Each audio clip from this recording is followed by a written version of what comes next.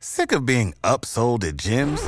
My guy, you're currently a base member? For $90 more, I can upgrade you to our Shred membership. For $130 more, you'll be a Swole member. And for just $300 more, you'll reach Sweat Platinum.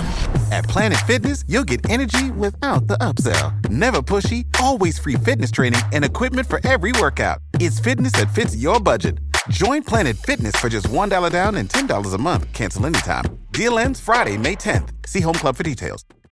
When you need mealtime inspiration, it's worth shopping Kroger, where you'll find over 30,000 mouth-watering choices that excite your inner foodie. And no matter what tasty choice you make, you'll enjoy our everyday low prices, plus extra ways to save, like digital coupons worth over $600 each week. You can also save up to $1 off per gallon at the pump with fuel points. More savings and more inspiring flavors make shopping Kroger worth it every time. Kroger, fresh for everyone. Fuel restrictions apply.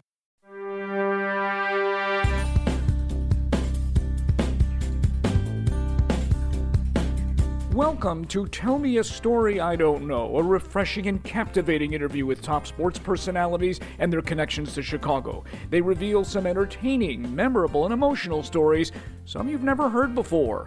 I'm George Hoffman, and please make sure you subscribe to Tell Me a Story I Don't Know on Apple Podcasts, Spotify, and wherever you get your podcast. Tell Me a Story I Don't Know is presented by Dynamic Manufacturing. Since 1955, Dynamic Manufacturing has a relentless commitment to quality and customer service when it comes to your automotive needs. They've been named General Motors Supplier of the Year 22 times, and whether it's remanufacturing, machining, electrification, motorsports, and much more, there's nothing Dynamic Manufacturing can't do. Find them on the web at dynamicmanufacturinginc.com. And by Raul Jewelers, who offer the finest in rings, bracelets, earrings, necklaces, and much more since 1982. They specialize in custom design, so if you're looking for that right gift, especially during the holidays, head to Raul Jewelers on Barrington Road in Hoffman Estates, and they're on the web at rawljewelers.com. Tell Me a Story I Don't Know is also sponsored by the Paulina Market, purveyors of the finest meats. Look for them at paulinamarket.com, and by Vienna Beef, makers of Chicago's hot dogs and a landmark institution since 1893. They're located at viennabeef.com. This week we feature the best of Season 3, including the rise of a Chicago kid, a career-defining call, a troubled soul on the brink, a very loud memory of a lifetime, and mixing it up with a future coach. What a delight to again interview some wonderful guests, the first of which says he's living a dream life. And who can argue?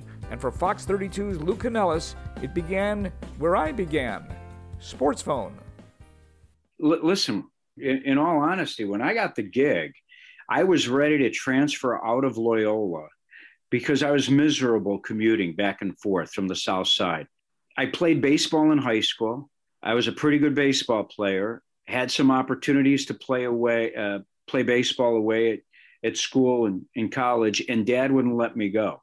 He wouldn't let me take advantage of scholarship opportunities. I was the oldest of 3 Greek boys. My dad was a dictator. It was not a democracy. And when Dad said, listen, I have worked my whole life to send my boys to college, it really doesn't matter.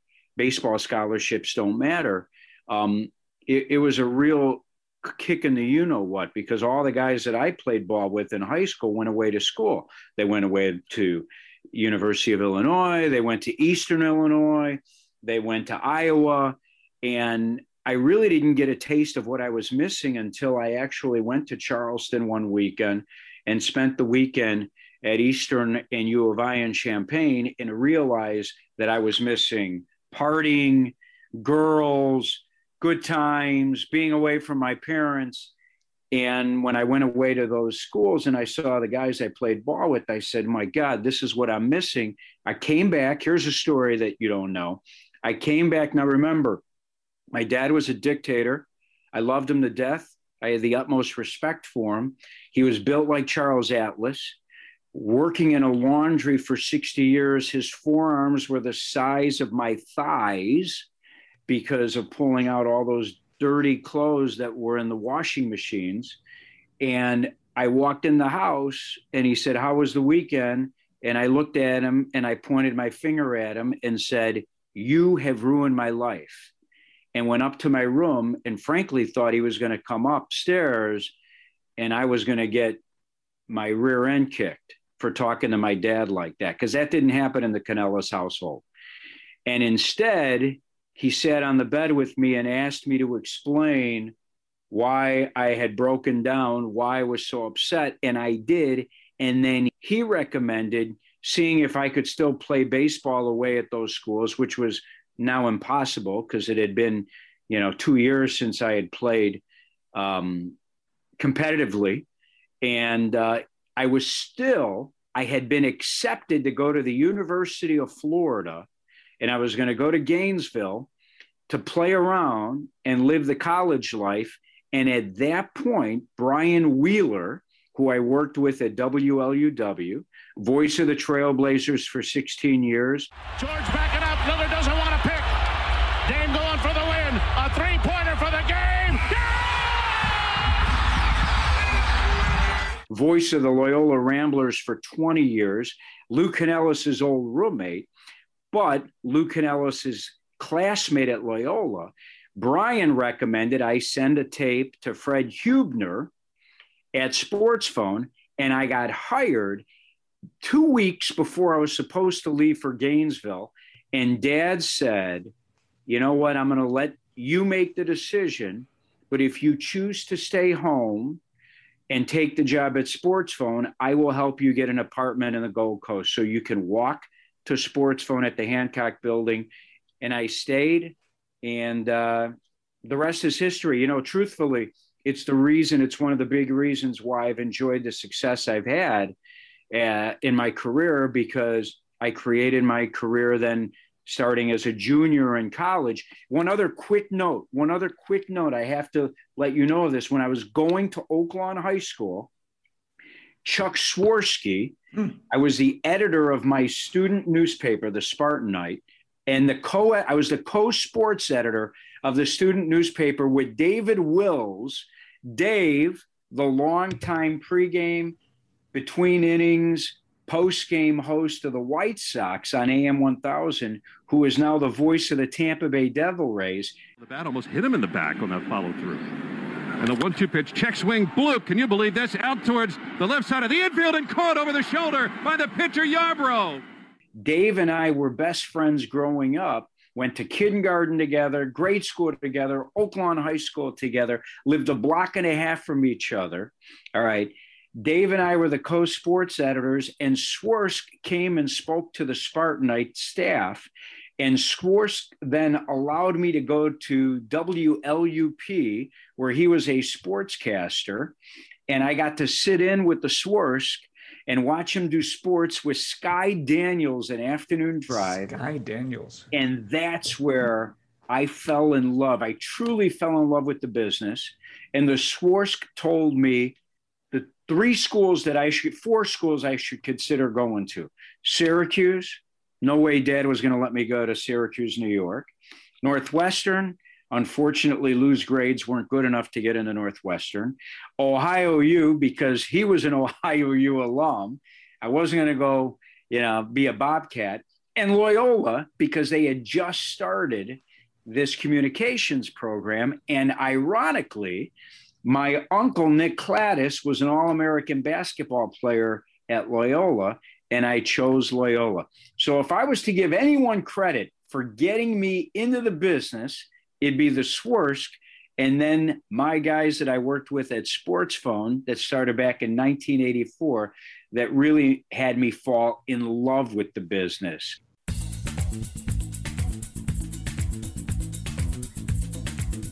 Lou Canellis has worked closely with Jeff Joniak, the voice of the Bears, for over 20 years. And it was thanks to a spectacular return specialist he came up with a phrase that is now part of our sports lexicon. From his 5, Hester starts at the 10, veering right, now angling to the middle at the 20, hits the gas, 25-30, 35-40, forget it! Nobody's gonna get him!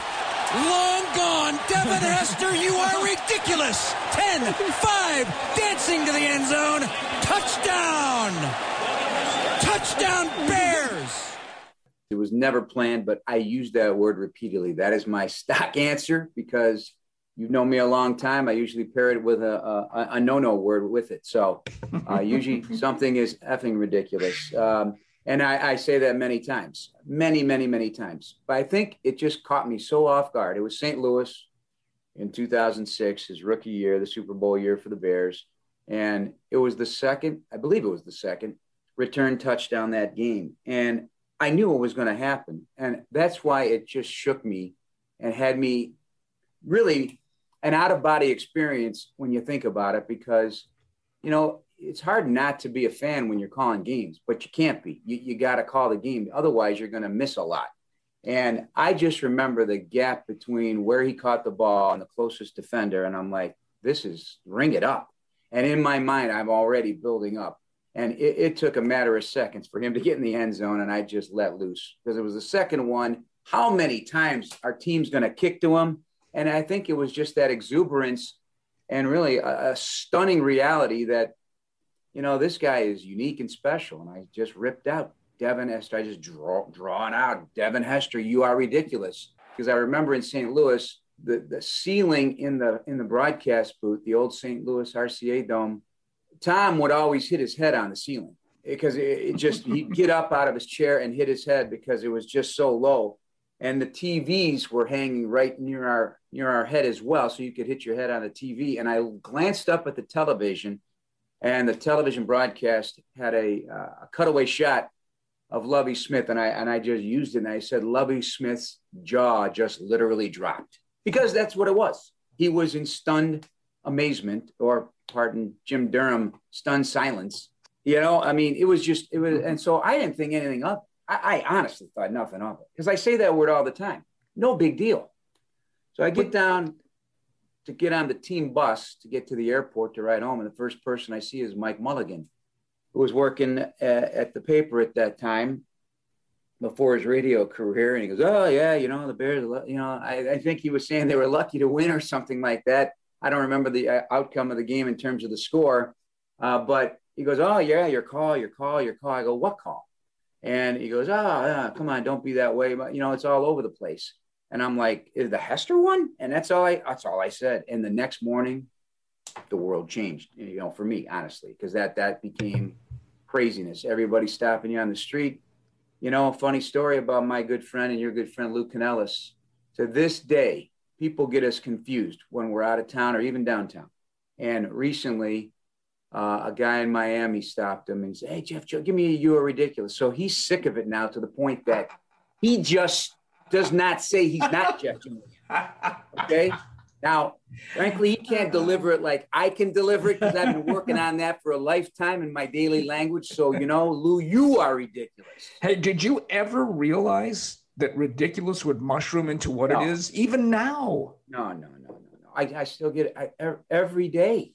There's somebody. Everybody does it. I'll go to a bar. Hey, you know, these guys that want to buy you a shot, they say you're ridiculous. You know, they recognize you or whatever. And I just think it's hilarious, because it's an unintended reality. But, you know, that year I started out with something I did come up with Devin Hester. That was the Green Bay game, the opener, and he returned a kickoff in that game to start his career, and I called him the Windy City Flyer.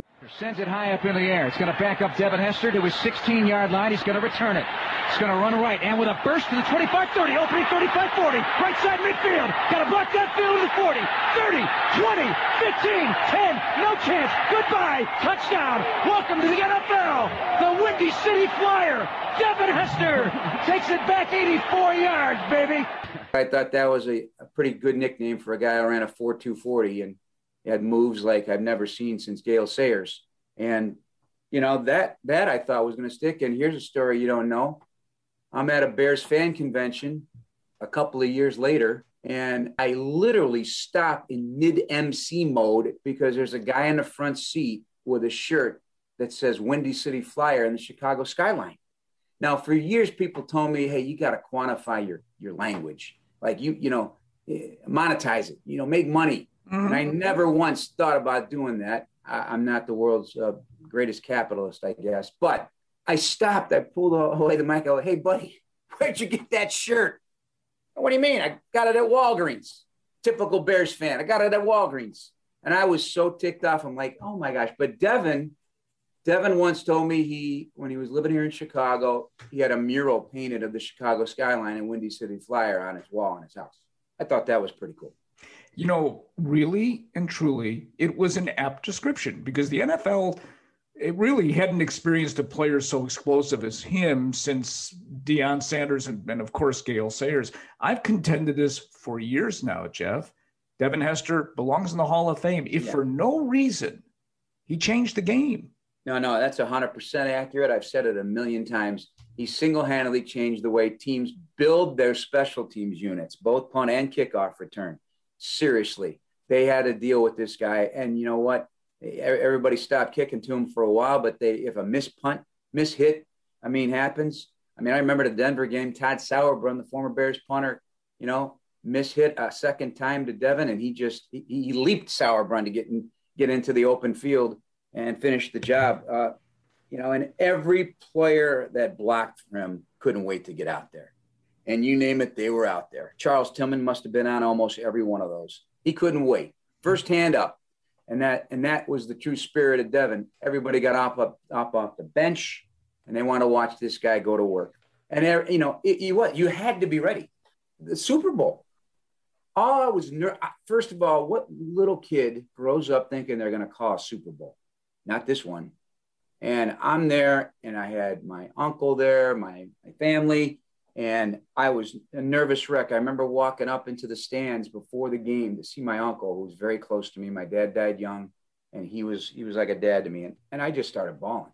And all these fans, they recognized me as I walked up there, and he had never witnessed this before. You should have seen the tears in his eyes. So I'm an emotional wreck. We ran an interview with Mike Brown before the game, Saturday night before the Super Bowl. He says, Joniak, grab your recorder. I'm like, what?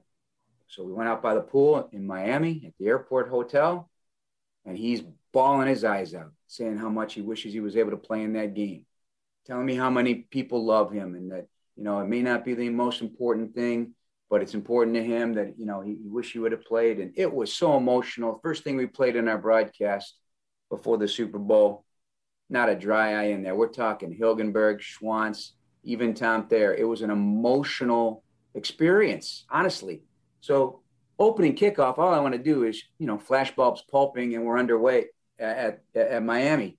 And never once did I consider he would take the opening kickoff of the Super Bowl, which had never been done and has not been done since, for a touchdown. So I was nervous. And as soon as he made a patented cut in the middle of the field, I said, oh my God. One half of my brain is thinking, this is going to go. You got to capture this moment. It's the Super Bowl. And the other one, you're describing it. Vinatieri on the approach, flat falls, popping here in Miami. It sails to the far side around the 8-yard line to Hester. Under it and to the middle with the 15 to the 20, breaks free of the 25 to the 30, to the outside, 40, midfield, 40, 30 of the Colts, 20, 15, Hester 5. Oh! Touchdown Bears! No way! And I swear it was a slow motion, out-of-body experience, and I just let it rip, and I blew out my voice on that call. And Devin was looking up at the scoreboard, and I'm like, come on, get there, get there, get there. And I just let loose. And it took 1 year for me to listen to that broadcast because I was so fearful that I didn't give it its due. Listen up, OEMs. First impressions are lasting ones. Dynamic Manufacturing's impressive complex in Hillside, Illinois, includes nearly 1 million square feet of operating space. I had a chance to view some of it, and I was overwhelmed by the organization, technology, and dedicated workforce. Dynamic Manufacturing provides solutions for engineering, manufacturing, machining, and logistics, and they can re-energize your electric and energy storage systems. They can machine any project, no matter the size. And when it comes to motorsports, they're your trusted partner for chasing podiums with their custom torque converters. Dynamic Manufacturing is your one-stop for all your remanufacturing needs, and they can't wait to engineer a custom solution for getting maximum value from experienced parts. Dynamic Manufacturing, where there's nothing they can't do.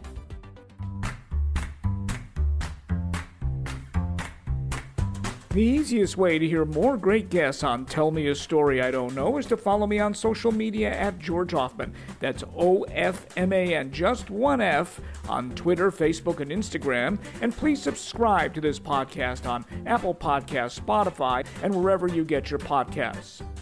We return to the best of Season 3 on Tell Me a Story I Don't Know. Dan McNeil is honest to a fault. He's admitted to mistakes that cost him several jobs. But the longtime Chicago sports talk show host has tackled deeper problems than his job. Much deeper. I'm a suicide survivor. When I was 18, my mother took her own life on her second attempt. I knew I was different in 5th grade. As you know, young as a 10-year-old.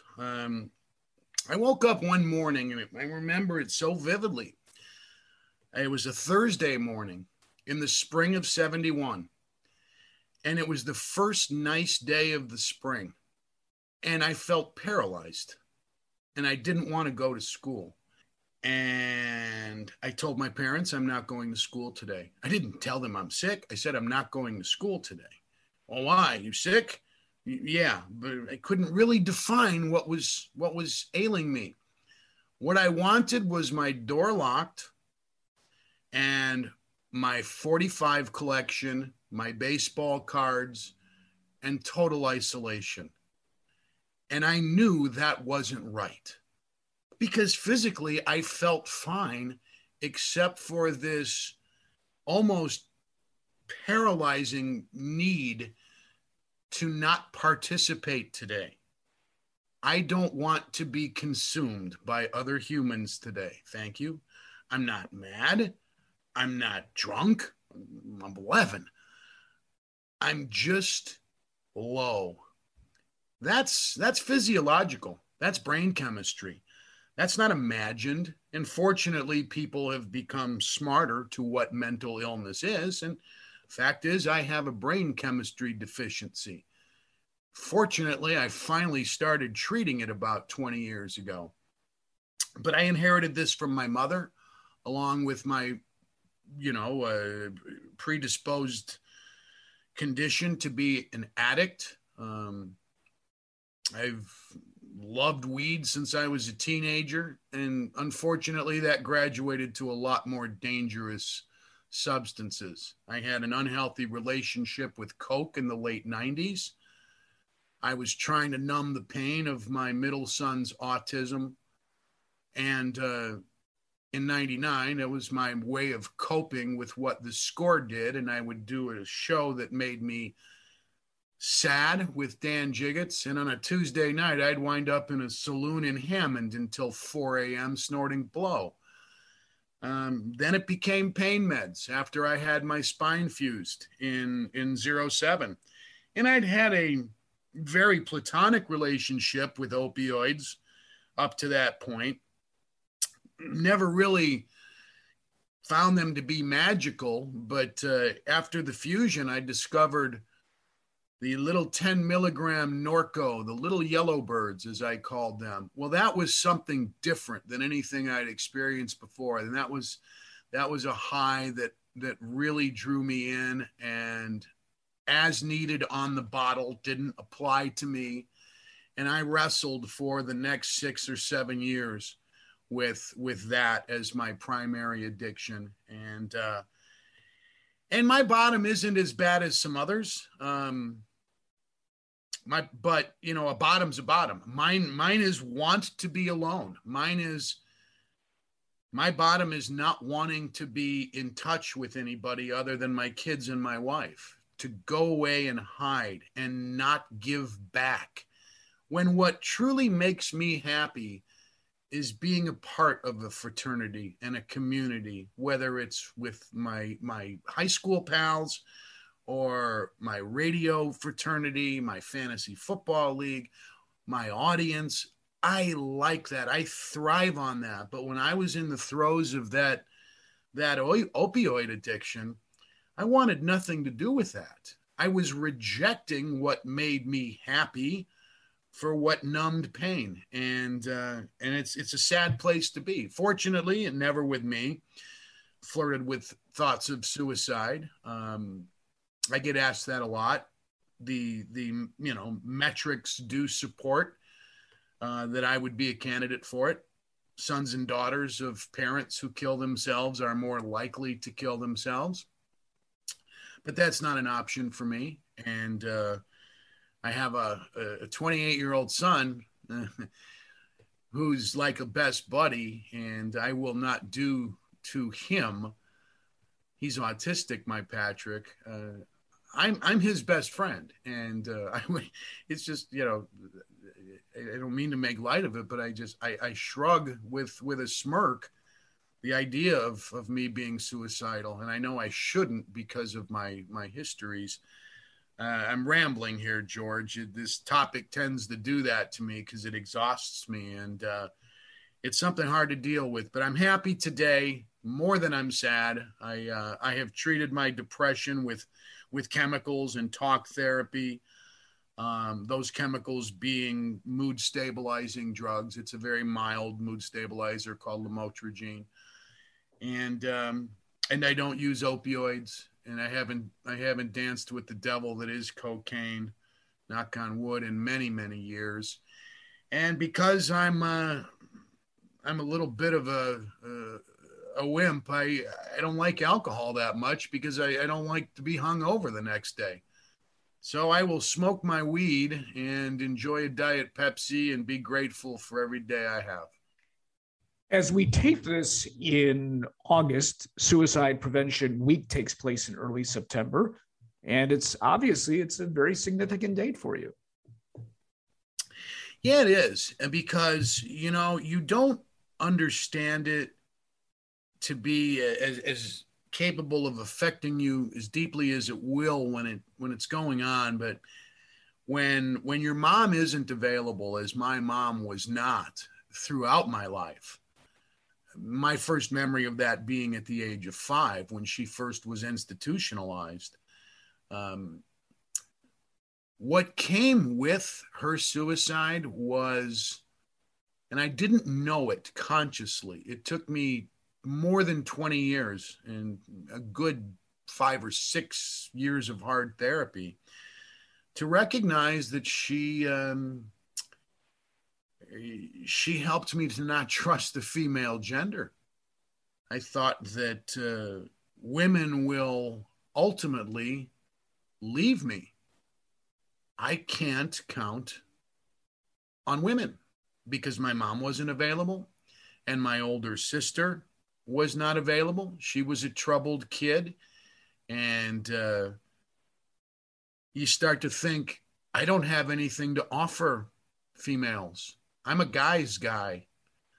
It was easy for me to think that relatively early in life. I didn't know I was thinking that. That I would actually wind up exhibiting behaviors that lead you to that thing. But yeah, it'll fuck you up, and it's something that I wish I would have sought therapy for it at the time more than I did. I only a couple of times talked to a counselor about my mom's suicide, and I would have been smart to do it way more than that. Who doesn't love jewelry? Who wouldn't love Raul Jewelers? Family owned and operated for nearly 40 years, Raul Jewelers offers the very best in fine jewelry and engagement rings, including mined and lab-grown diamonds. And they utilize the latest technology and offer jewelry repair on the premises. Raul Jewelers has a glittering array of rings, necklaces, earrings, bracelets, and watches, and offers custom-designed jewelry on the premises. And if you have the most specific questions, Raul Jewelers has 4 graduate gemologists on staff. With over 200 years of combined experience and expertise, it's no wonder Raul Jewelers is one of the leading shops of its kind. This is where my wife and I got our wedding bands many years ago, and it's safe to say, when you walk in as a customer, you're going to leave as a friend. Raul Jewelers is located at 3001 Barrington Road in Hoffman Estates, right off I-90 West. Raul Jewelers, when only the very best will do.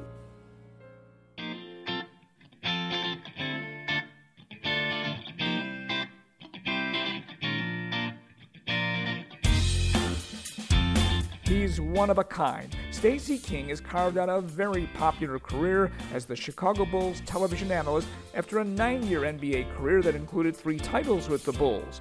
But the story of how he impressed them might leave you quite surprised. So then Doug says, okay, we're gonna give you some resistance now. We're gonna bring in somebody to put a little resistance on you. And he doesn't tell me who's coming in. So here comes this guy. We were at the multiplex, and here comes this guy. He's gangly. He's got grayish hair. He looks older. And I just assumed it was Dave Corzine because I never seen Dave Corzine up close, and I'd never met him in person. I just saw him on TV. So I assumed it was Dave Corzine because he was a big guy. He's like 6'10". So I said, okay. But he was a little skinnier than I seen Dave Corzine. So I said, well, maybe TV puts a little bit of extra weight on you. So it's Dave Corzine. So we're in there, and he's battling with me. He's banging me. And I'm thinking to myself, like, okay, this is supposed to be like really non-contact, but this guy is playing like we're in the finals. And so I told him to take it easy. Like, hey, big fella, take it easy. Like, I'm not trying to get hurt out here. And he's like, shut up and play. And I looked at him like confused, like who in the hell do you think you're talking to? And I'm thinking, Dave Corzine, I'm finna really just go off on you. And so I'm starting to make a move, George. They said, Tex Winter wanted me to make a move, one dribble to the middle and then drop step baseline. So I did it, and this guy, I thought was Dave Corzine, was banging the crap out of me. So as I drop step baseline to go up to dunk the ball, he pushed me. He pushed me when I was in the air. And then I fell on the ground. I fell on my hip. And I got up and I said, what the F are you doing? Are you trying to hurt me? I go, man, are you a fool? And he's like, shut up and play. And he called me the P word. And so I was like, what did you say? And he said, shut up and play. Quit crying. And I said, okay, cool. Okay, that's how we're going to play. So I thought this was one of those things like, have you ever seen Robbie Benson's One-on-One? Yes. Remember that movie? I sure do. Remember when Robbie Benson's coach brought this bully out to bully him and try to make him quit? That was exactly kind of how that scenario was. Hell? Settle down over there. I suppose you didn't see that. Shut up, Steele. Play ball. Son of a bitch! You son of a bitch! That's enough. What you gentlemen have just witnessed is an exhibition of mental warfare, where one player psychs another player right out of the ball game. And so I said, cool, okay, that's how we're going to play. So Doug said, run that play again. Run that same play, one dribble to the middle, drop step. So I said, cool, I'm going to get Corzine. So I did the same move. And this time, as I drop step, I hit him with the elbow. Like I hit him right in the jaw with the elbow, and he fell backwards. And then I dunked the ball, and I took the ball, and I said, now you play. And I called him the P word, and I threw the ball at him. And then he charged me. It's like, argh! And then they had to separate us. Like we literally was getting ready to come to blows. And so they broke it up. Jerry's like, stop. Stacey, go to the shower. Go take a shower. So Eric Helen, who was the assistant to Al Vermeil, our string coaches, he grabs me. And I think Eric at the time was probably 25 years old. So he was a young kid. And so we're walking out, and he says, hey, he goes, man, you're feisty, man. I like that. Well, we need that on our team because we're facing the Pistons, and we need some tough guys, And I said, hey, look, man. I said, I didn't come here to fight anybody, but I said, I didn't come here to run. And, if you start something, you better be able to finish. And I said, I wasn't playing with Corzine. I would bust Corzine's ass. And so he starts laughing. And I remember Doug and all them laughing too, because they had heard me say Corzine, and they were all laughing, but I didn't know what they were laughing about. I thought they were just laughing at the thought of I'm getting ready to fight somebody. Here I am, I'm supposed to be on a visit and it's supposed to be an easy workout. I'm getting ready to get into a fight with their player, Dave Corzine. So Eric tells me, he says, hey, he goes, oh my God, no, that's not Dave Corzine. And I said, what do you mean that's not Dave Corzine? I know Dave Corzine. He's the center. He's like, no, that's not Dave Corzine. He said, have you ever heard of Phil Jackson? And I said, no. Jackson took away the shot, so he had to pass it and block the shot, actually, and went after the loose ball. Now, that's good when you can block a shot and come over the ball. A lot of guys will block the shot, knock it out of bounds. And he said he played on the Knicks championship team, 71. He's an assistant coach. And when he said assistant coach, I was like, oh, my God. Like, all the life, George, went out of me. I said to myself, they're not going to draft me. They're not going to draft me. So I go back, shower. I come back. We go into in the office, the coach's office at the multiplex, which was very small. And Jerry and them were sitting there waiting for me. And Jerry commenced to kind of dressing me down a little bit. He says to me, you can't do that. You know, if we're playing the Pistons, which we know this is what they do. These are tactics they do. They want to take you out of the game mentally. And if you get ejected, you're not helping our team. So you can't do that. And I told Jerry point blank in his face, I said, Jerry, I mean, it's Mr. Krause. I want to apologize to you. I said, but if someone hits me, I'm hitting the back. If someone elbows me in the face, I'm elbowing them back in the face. So then you might not want to draft me then, because that's the kind of player I'm going to be. And so Doug sits in the back and he's like, yeah, that's what I'm talking about. If you are here at 6, Stacey King, we are drafting you. That's what he told me. No one does hot dogs better than Vienna Beef. That's because they've been doing them since 1893. Imagine biting into a delicious all-beef Vienna hot dog, dragged through the garden, which includes yellow mustard, onions, relish, tomatoes, sport peppers, pickles, and celery salt, and just try that on one of their Polish sausages. Vienna products are available everywhere, from your supermarkets, restaurants, the ballparks, and zoos, just to mention a few, and you can purchase them online at viennabeef.com. And look for their Farm Acres chili, mini bagel dogs, condiments, and classic deli meats. Take it from a guy who was weaned on, then sold Vienna products. It's the mark of excellence since 1893. Find them at viennabeef.com.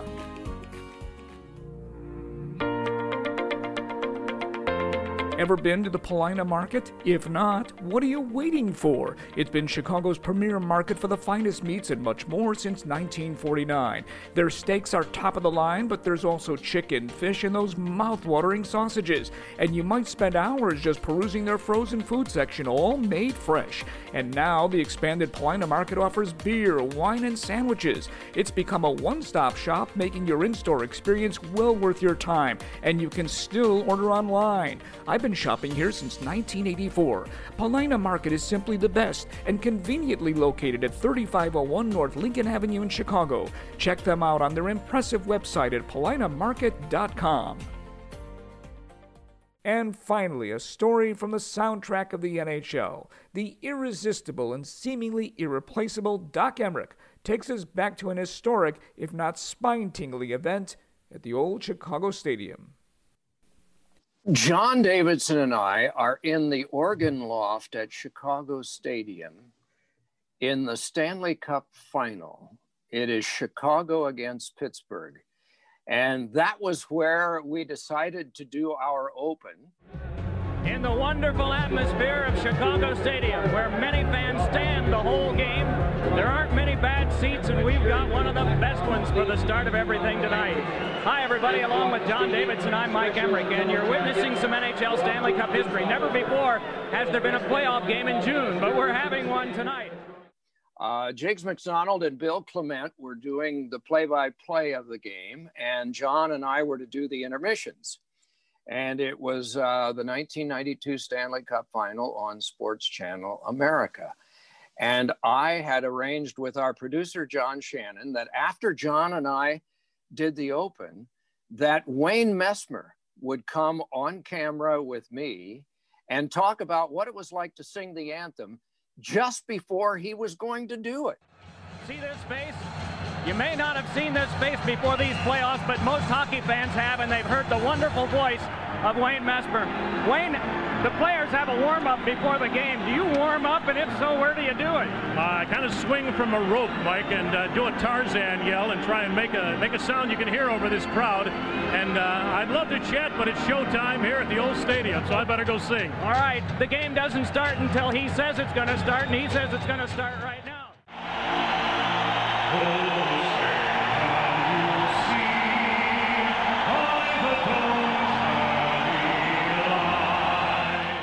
I've always been fascinated ever since, I believe it was in 1985, that the Chicago fans applaud solidly through the national anthem. And anyone that arrives there that's never seen a Blackhawks game is startled for the first time because they don't realize what all the noise during the anthem is about. And people have told me that they were a little shocked about that until someone next to them said, "This is what we do here." Well, anyway, so John and I do our customary open, and John talks eloquently as usual about the players. And then Wayne steps over on cue, and I talk to him about his going to Illinois Wesleyan and what it's like to stand there. And he talks about the crowd and how it is very difficult for him to hear himself because of the noise at Chicago Stadium. And anyone who saw a game there and saw and heard the anthem sung there realized that the roof was such that it may not have been perfect for concerts, but it was wonderful for sports events because the sound just rumbled through that place. That one I have never told anybody. It was ear-splitting, and particularly in 1991 during there was the All-Star game. And of course, that's when the troops were overseas. And I don't think it's ever been louder. And it started from the very beginning. And I think that's when America really got a chance to understand what that was all about. I was in Chicago at United Center. Now, Eddie Belfour was present that day that you were talking about at the All-Star game. And he was interviewed during the game because, as I recall, he should have been on the All-Star team, but he was not. And that was a subject of controversy. I'm going from my memory here, but I was sitting at home at that time recovering from cancer surgery, but I was watching the telecast that day, and I was very much taken by the display as well. So now years pass. I'm at United Center because the Blackhawks have invited us to go to a suite because there are several of us in town, Chris Chelios, Ed Snyder, Ryan Suter. I'm sorry, not Ryan Suter, Gary Suter. Oh, yeah, right. Okay. Because we are the next night being inducted into the U.S. Hockey Hall of Fame. So we're there to watch the Sharks play the Blackhawks in a game at United Center. And so the anthem is about to start, and the opening chords have not been struck yet. But I sense everyone is starting to gather around, and both teams are around tapping their goaltender good luck, and then they're going to go to the blue line. So immediately I walk out the door of the suite because I want to be out in the crowd to hear the whole possibility of what the emotion of the anthem is going to be like. So I step into the aisle in the lower bowl, and right behind me is Ed Belfour. I said, "Eddie, what are you doing out here?" He said, "I'm not missing this." And I thought to myself, how many times has this guy been in uniform and heard the national anthem at either Chicago Stadium or here, and he's not going to miss it this one more time as a civilian?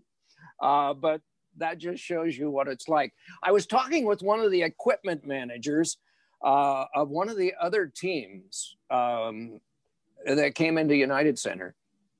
We were talking about the anthem, and he said one afternoon we were there for a game against the Blackhawks, and the game was on national television. And during the anthem, the glass behind our bench was shaking, and I looked, and nobody was touching it. That's how the place rumbled. And he said, "It has an effect, you know." That is true. My thanks to Portland Trailblazers TV, the Tampa Rays Radio Network, WBBM Radio in Chicago, One on One, the movie, the New York Knicks Radio Network, and NBC Sports for those great highlights. Join us next week for the best of year one of Tell Me a Story I Don't Know. And thanks as always to TJ Reeves for putting this podcast on the map, Will Hatzel for his deft editing and mixing, and Nicholas Tochi for our graphic designs. And to our generous sponsors, Dynamic Manufacturing, where there's nothing they can't do, and Raul Jewelers, top jewelers in the northwest suburbs on Barrington Road and Hoffman Estates. Come in as a customer, leave as a friend. Also, the Paulina Market, purveyors of the finest meats and much more, and by the Vienna Beef Company, home of Chicago's hot dog and an institution since 1893. Tune in next week for another fascinating episode of Tell Me a Story I Don't Know. I'm George Hoffman, and that's all she wrote.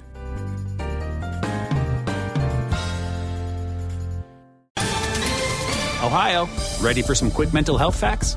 Let's go. Nearly 2 million Ohioans live with a mental health condition.